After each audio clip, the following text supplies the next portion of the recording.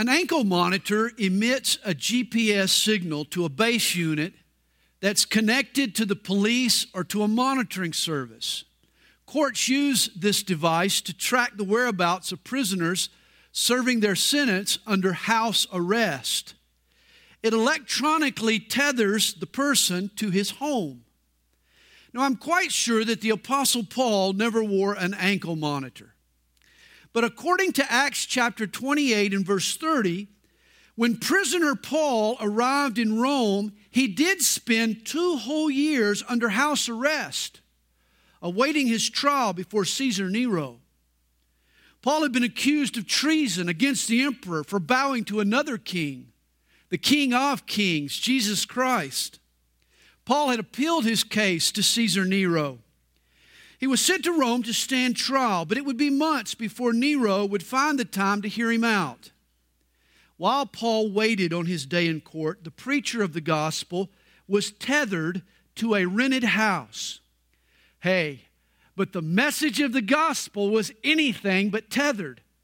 For Paul took advantage of being there in the heart of the empire. In the last verse in Acts, we're told that he preached the kingdom of God and things concerning Jesus Christ. And along with a constant stream of visitors who poured through the house to hear Paul explain the gospel, he used his time wisely. For he wrote 4 letters. We call them the prison epistles: Philippians, Colossians, Philemon, and Ephesians. Paul picked up quill and papyrus, and he penned a letter that has become one of the great treasures of the church. In the book of Ephesians, Paul crystallizes the basic tenets of Christianity and the Christian life. Hey, if Bible books were given stars, Ephesians would be a 5-star letter. The book receives rave reviews from everyone who has immersed themselves in its pages. Here's a sampling of the comments. The most profoundest thing ever written. The queen of the epistles. The crown and climax of Pauline theology. The distilled essence of the Christian religion. Paul sounds the depths of truth and reaches its heights. Nowhere in the New Testament does Paul's inspired mind soar to greater heights. And my favorite description of this letter: infinities and immensities for those bound in shallows and miseries. I could do with a few infinities and immensities. How's that for some impressive endorsements? Well, this morning we're going to begin a many-month study that has the potential of revolutionizing your life. And I know this. I know of this letter's power, for it has had that effect on me. When I was 20 years old, 2 things happened to me. I gave my life to Jesus, and I had nose surgery. The doctor fixed a deviated septum. How's that for an altar call? Come to Jesus, and you can have nasal surgery. You're supposed to get a new heart, not a new nose. Well, at the time, my conversion and my surgery seemed to be a weird coincidence. But now I realize that it was the providence of God at work in my life. My recovery was pretty much pain-free, but I couldn't go anywhere for 2 weeks. I couldn't do anything for fear of breaking loose the repairs. And so I decided to put my solitary confinement to good use. I was a new Christian, and I was hungry for God. And for 14 days, I did nothing but pore over this letter to the Ephesians. And it really did change my life. The Holy Spirit became my teacher. And for the first time, my hungry heart learned just how much God really loves me. My faith was set on fire. I realized who I was and what I had in Christ, and I have literally never been the same since. Those 2 weeks gave me a special affinity for this letter. And that's why I'm looking forward to the next few months. For me, it's going to be spending some time with an old friend. We're going to start this morning by reading 3 verses, the first 3 verses of the letter. Verse 1, Paul, an apostle of Jesus Christ, by the will of God, to the saints who are in Ephesus and faithful in Christ Jesus. Grace to you and peace from God our Father and the Lord Jesus Christ. Blessed be the God and Father of our Lord Jesus Christ, who has blessed us with every spiritual blessing in the heavenly places in Christ. Now, every letter has some common ingredients, and Paul's letter to the Ephesians is no exception. Look at the envelope. There in the upper left-hand corner is the return address. The first half of verse 1, Paul, an apostle of Jesus Christ by the will of God. Then move to the center of the envelope. Right there in the middle, you'll see its recipients and their address. The second half of verse 1, to the saints who are in Ephesus and faithful in Christ Jesus. Next, open up the envelope, and you'll find the author's greeting in verse 2. Grace to you and peace from God our Father and the Lord Jesus Christ. And then lastly, in verse 3, the body of the letter begins with a blessing. Blessed be the God and Father of our Lord Jesus Christ, who has blessed us with every spiritual blessing in heavenly places in Christ. Now notice first the return address on this letter. It reveals its author, Paul, an apostle of Jesus Christ by the will of God. This word apostle, it refers to an official emissary sent to deliver a strategic message. When a member of the State Department sits down with someone from a foreign regime and relays a presidential warning, they're functioning as an apostle. Paul had a message of love and pardon and peace from the King of Kings.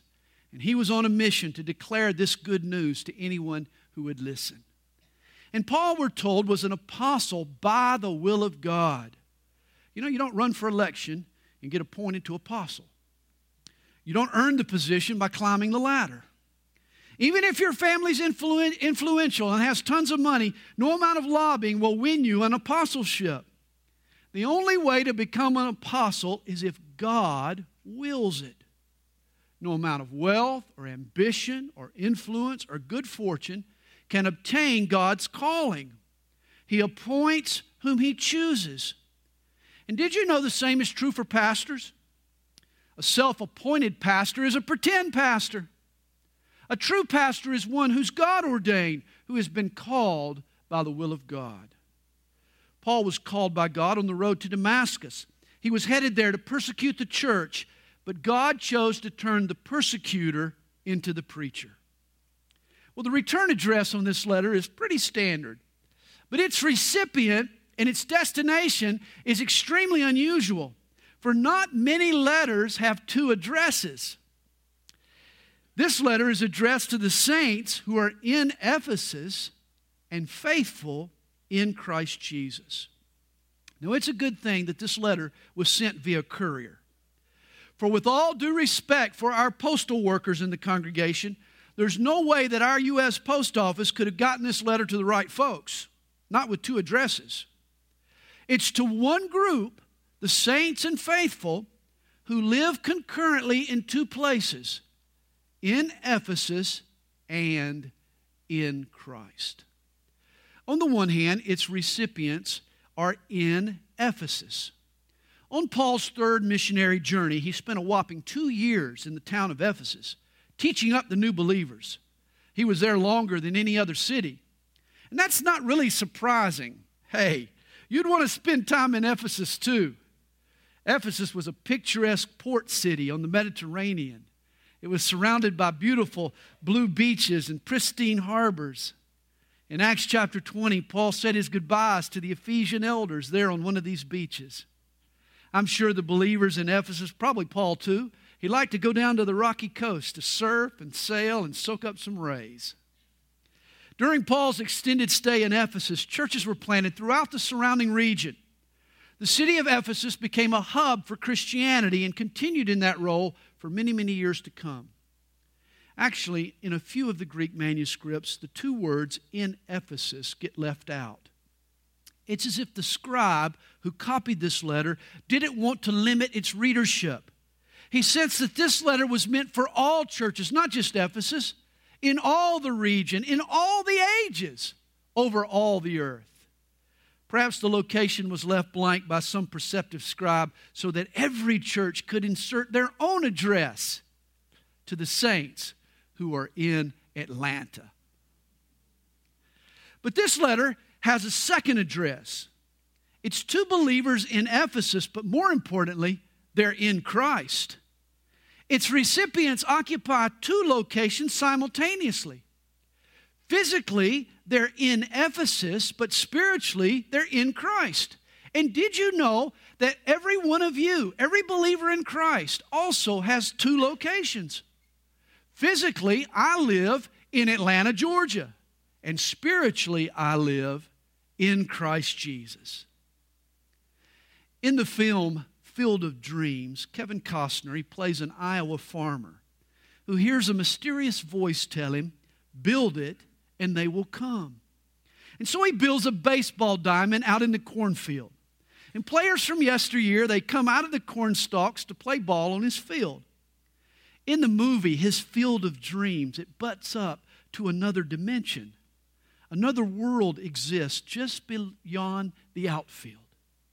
And in a sense, this is what Paul is saying to you and me, that the physical world in which we live butts up to another world.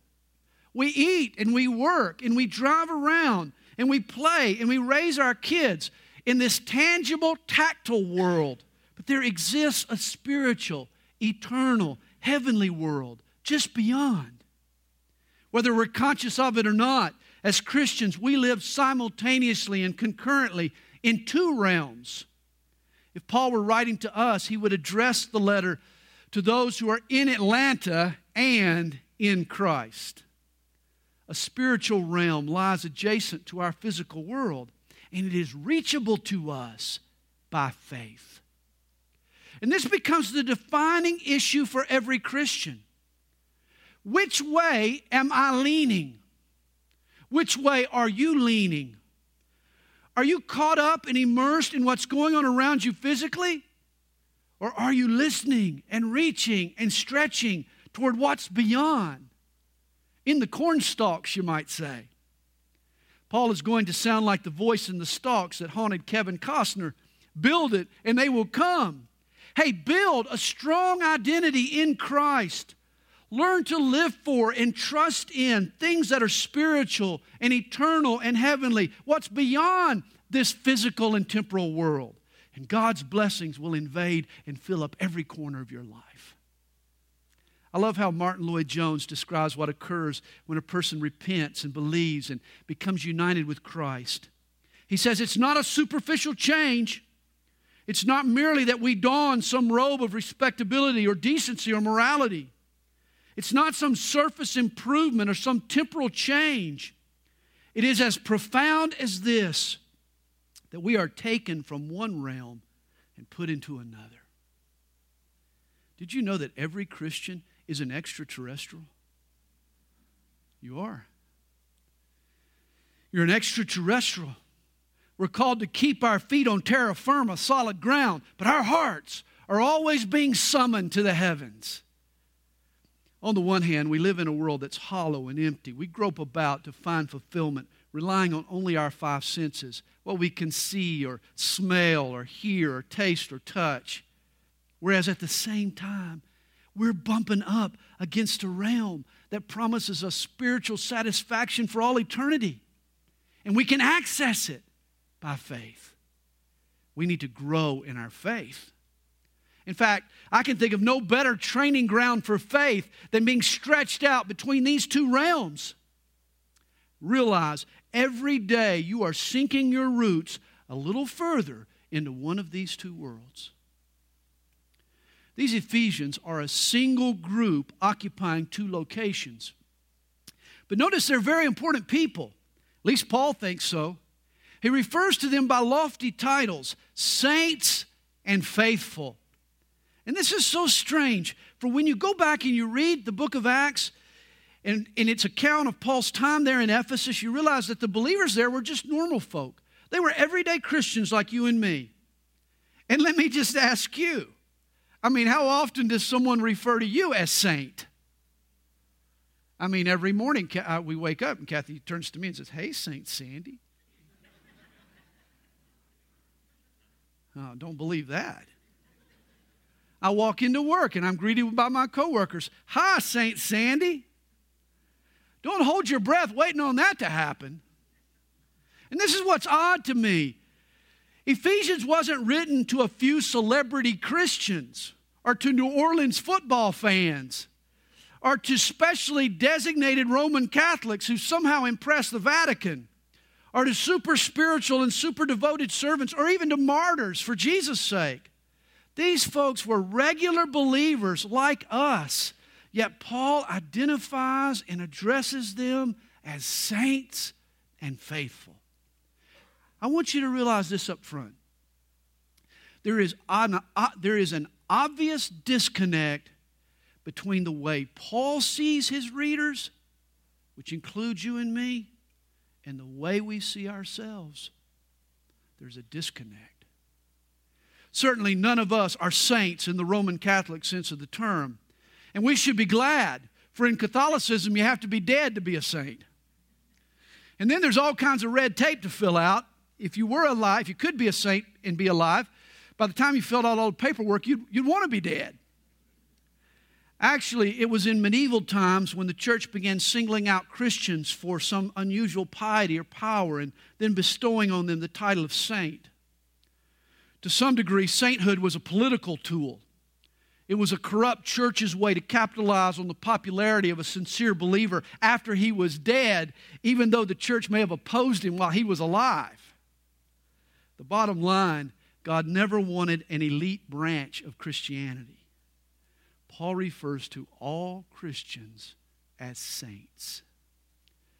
In the New Testament, every believer, young or old, rich or poor, noble or commoner, is referred to by this term, saint. Actually, the Greek word saint is hagios. It means to set aside for special use.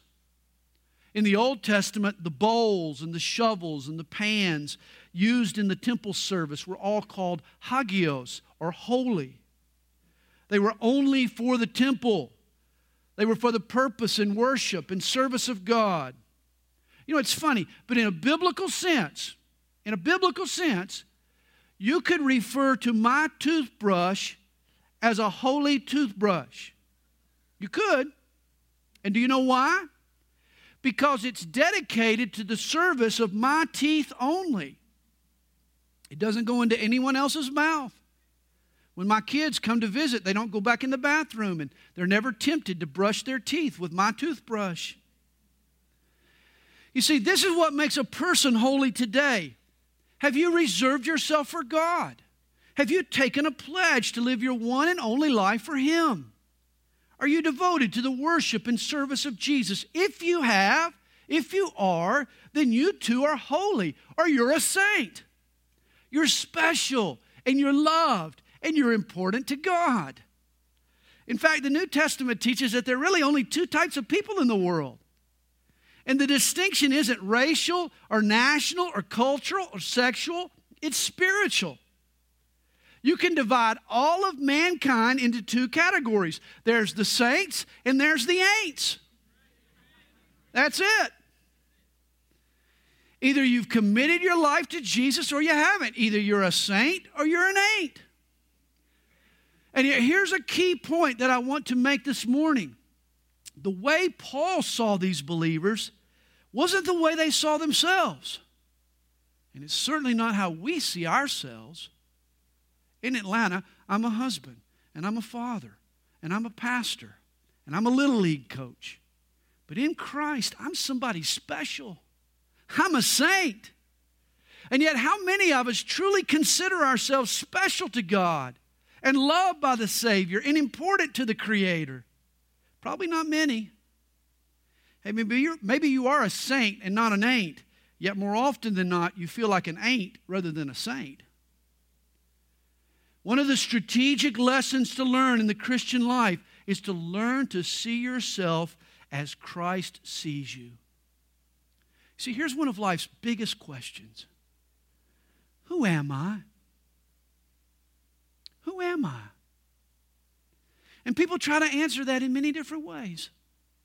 I'm married. I'm single. I'm a parent. I'm an empty nester. I'm firstborn. I'm a middle child. I'm smart. I'm dumb. I'm athletic. I'm academic. I'm mechanical. I'm musical. I'm an introvert. No, I'm a type A. I'm a thinker. I'm a feeler. Some folks define themselves by the products they consume, the car they drive, the coffee they drink, the clothes they wear, even the style of their hair. Other folks base their identity on their social networking. How many Facebook friends do you have? How many followers on Twitter? I mean, people build an identity around the music on their iPad, on their playlist. Or they'll build their identity around their college football team. Oh my. Or a video game. And there are people who define themselves by their work. Oh, I'm a plumber, or I'm a product manager, or I'm a pediatrician, or I'm a police officer, or I'm a pastor. Major life experiences also have a way of defining a person. You'll hear someone say, well, I'm a single parent. Or maybe they'll say, I never had a dad. Or I'm a failure. Or I'm a cancer survivor. Or I'm a recovering alcoholic. Or I'm a victim. Or I'm unemployed. Or I'm an ex-con. Hey, who are you? Hey, there are numerous factors that help us explain you, but that's not what I'm talking about. Not what explains you, but what defines you. I'm asking, not what do you do or what's been done to you. I'm asking, who are you? Each of us forms an identity of some sort, a way to relate to life and measure our importance and our value. You know, some of you think of yourself as Mr. Tough Guy. That's the identity that you've kind of shaped over the years. You're Mr. Tough Guy. Others of you see yourself as a smooth dealer. You're the guy that can make the sale, make it happen. Or you're the popular socialite. Or you're the cool Casanova, man. You got away with the ladies. Or you're a sophisticated intellectual. Or you're the class clown. You like to make everybody laugh.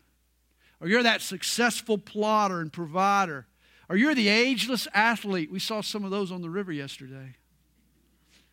Or you're Mr. Fix-It. Man, there's nothing you can't fix. Or you're the perfect parent. Just look at my kids. But what happens when life throws you a curve and that identity blows up in your face? And trust me, it eventually will. The tough guy gets busted. The perfect parent's kid flunks out. The popular socialite gets rejected. The ageless athlete blows out his knee. The cool Casanova gets dumped. The smooth dealer has to file for bankruptcy. The successful plotter gets laid off. The class clown tells a joke and nobody laughs. What do you do when the identity you've built to give your life meaning suddenly falls apart? When your source of significance gets yanked out from under you? Hey, if you choose to form an identity around your physical location, then you'll spend all of your time updating it and polishing it and improving on it, but it will inevitably let you down. The Bulldogs will lose. Yeah, how crushing that is. Or your job will get phased out, or you'll get defriended, or you'll become sick, or your kids will grow up and move out, and you'll end up devastated. And you'll have to choose another identity. And this is what happens to people. They bounce around from one superficial identity to another. Or they lock into a life with Jesus. And they develop an eternal reality that can never change. In fact, you can start today. You can start the process of learning to see yourself as God sees you, as a new creation in Christ, as a saint. You can build a new identity around Jesus Christ, and He'll never fail you or reject you or abandon you. You can ground and anchor your significance in a solid rock. You see, this matter of identity, it has mega consequences for how we see ourselves will shape how we live our lives. This is how life works, whether we want it to or not. We can't escape it. Have you ever done something and someone say, well, who do you think you are? It's because who we think we are determines how we live our lives. This is the outline for the book of Ephesians. Chapters 1 through 3 teach us who we are and what we have in Christ.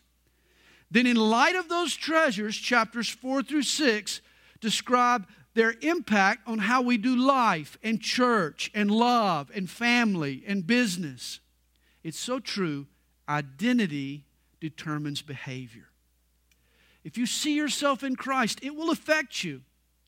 It will affect who you hang out with, what you hold on to, how you spend your time, how you handle money, work, and people. I love Mark Twain's story of Huckleberry Finn, especially when the little street urchin gets adopted by the widow Douglas. See, he's lived in the back alleys and in the backwoods all his life. And the widow Douglas thinks he needs to be refined. He needs some domestication. And so she tries to orient him to the comforts of civilization. Here's how Mark Twain tells the story. Huck Finn's newly acquired wealth and the fact he was now under the protection of the widow Douglas introduced him to society. No, dragged him into it, hurled him into it. And his sufferings were almost more than he could bear. The widow's servants kept him clean and neat, combed and brushed. They bedded him nightly in unsympathetic sheets that had not one little stain which he could press to his heart and know for a friend.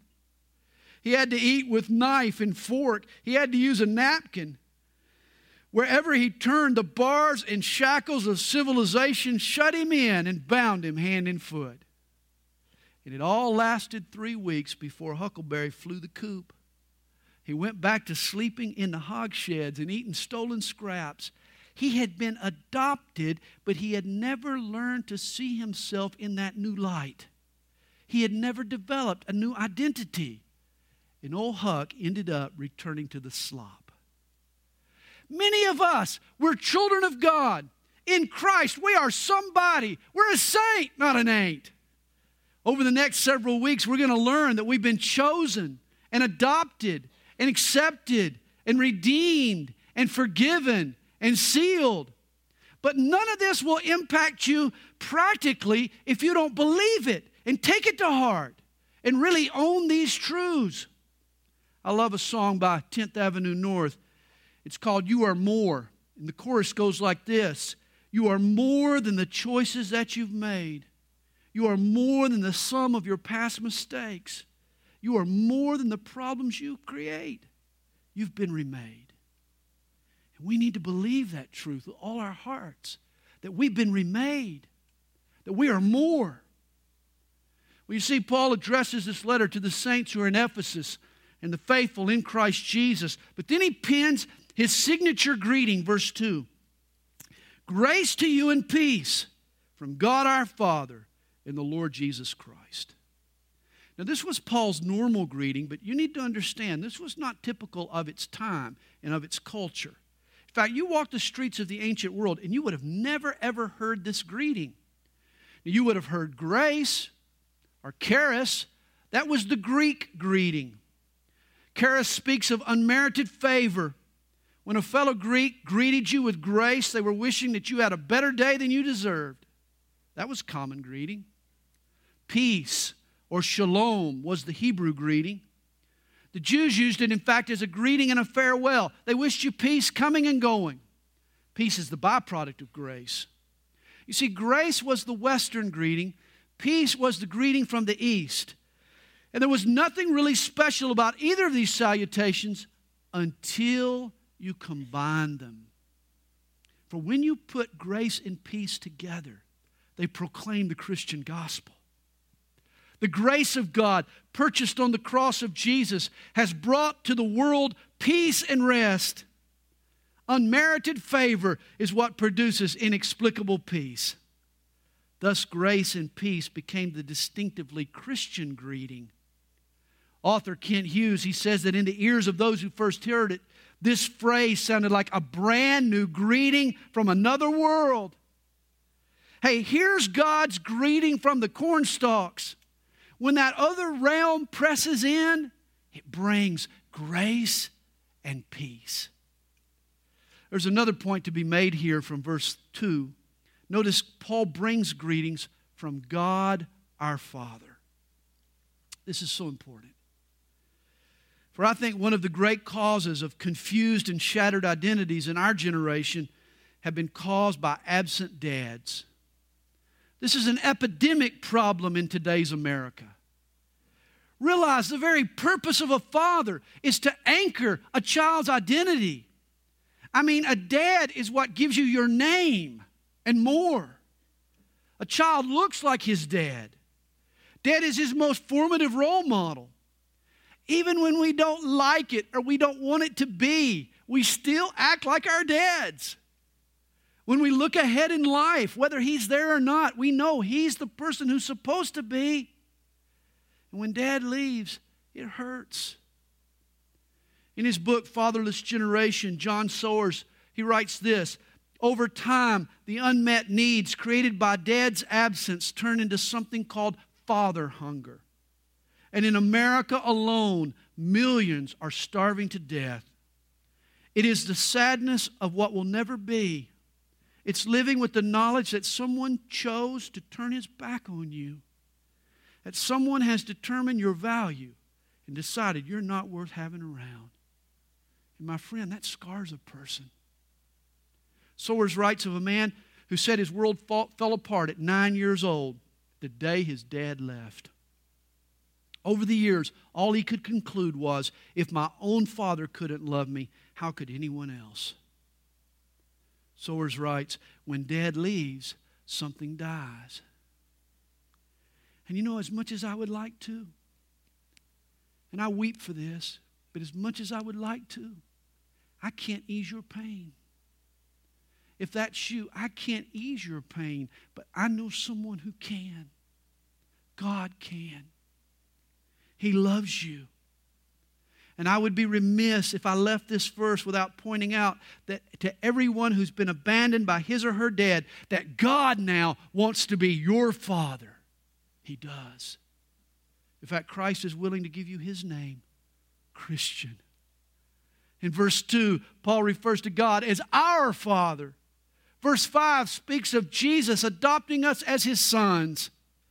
This is one more reason to build your identity around Jesus. He is a father to the fatherless. And then Paul begins the body of his letter with a blessing. Verse 3. Blessed be the God and Father of our Lord Jesus Christ, who has blessed us with every spiritual blessing in the heavenly places in Christ. Now again, in Ephesus, life was a beach. You could surf and swim and sunbathe. The city was a major port. Ladies, you could go down to the dock and visit all the boutiques and shop the latest fashions from around the world. And seafood, woo, always fresh and scrumptious in Ephesus. You had all kinds of perks and privileges that were available to you simply by living in Ephesus. There were blessings that just came with the location. You didn't have to buy them or earn them or pay dues for them. They just came with the turf. And so it is in Christ. Paul tells his readers that God has blessed us with every spiritual blessing in Christ. Again, you don't have to earn these blessings. You don't have to pay for them or buy them. You don't have to do some extraordinary work in order to deserve them. Oh no. They were paid for in advance on the cross of Jesus Christ, and they are yours if you are in Christ. They just come with the turf. You see, being in Christ is not like being at Sam's Club. Aren't you glad? I mean, at Sam's Club or at Costco, you get some perks and some good deals, but you got to buy a membership. In Christ, the membership has already been paid. It was paid on the cross by Jesus. The good deals are now yours, and they're for free, and they're yours for only one reason, and that's because you're in Christ Jesus. Notice what kinds of blessings God puts in our basket. We're blessed with all spiritual blessings in heavenly places. Now, in Matthew chapter 6, Jesus promised his followers that God would take care of our physical needs. Don't worry. Have confidence. Jesus says, if your heavenly Father cares for the birds and the flowers, he'll certainly care for you. Charles Spurgeon once put it, he that gives us heaven will certainly give us whatever spending money we need for the journey. And yet here the emphasis is on spiritual blessings. This is where you're rich. When God brought the Jews out of Egyptian slavery, he led them to a prime parcel. He promised his people if they entered the land, he would pour out on them every physical blessing, health and fertility and prosperity and victory and influence.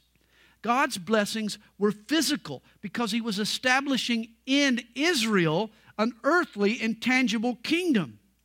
But you see, the kingdom that Jesus founded is spiritual and heavenly, not physical and earthly. And thus it's fitting that his blessings correspond with his kingdom. Our deliverer has led us out of slavery to sin into a new and better experience. In Christ, we've been blessed with every spiritual blessing in heavenly places. But again, to take advantage of the spiritual heavenly blessings, you got to lean toward the corn stalks, toward that realm that butts up against ours. We have to stretch and listen and press toward that other world. You see, the blessings we're promised aren't in Atlanta. In fact, you may find some trials and some tough times in Atlanta.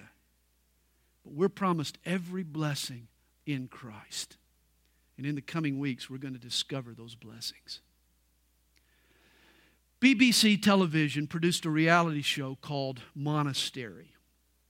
5 men, not necessarily Christians or even religious people, were invited to spend 40 days of prayer and reflection in a Benedictine monastery.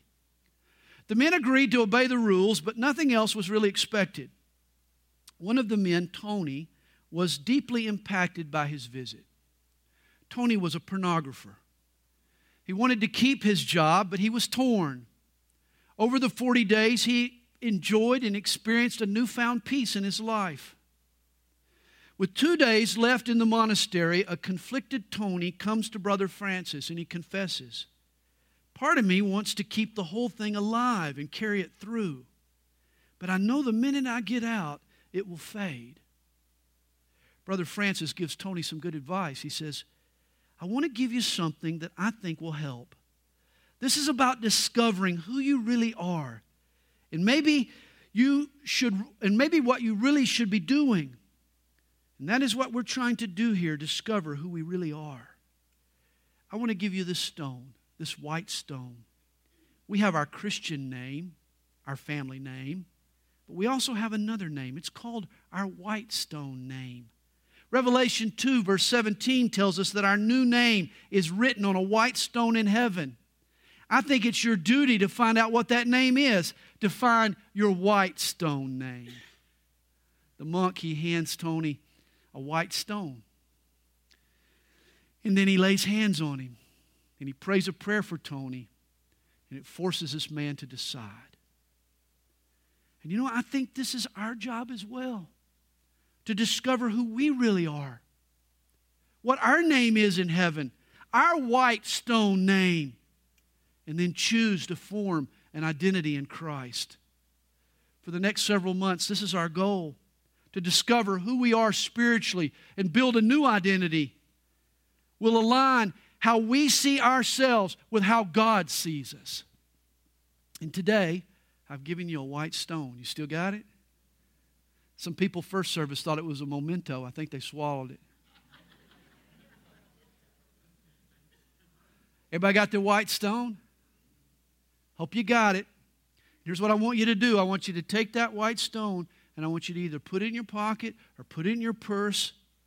And every time you touch it, every time your fingers roll across it this week, every time you take it out and set it aside at night, I want it to remind you of what you're learning.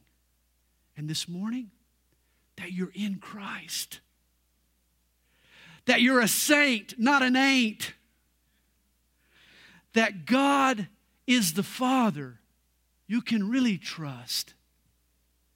That His desire for you is grace and peace. And that you're blessed with every spiritual blessing. Every time you touch it, every time you see it, let it remind you of those things.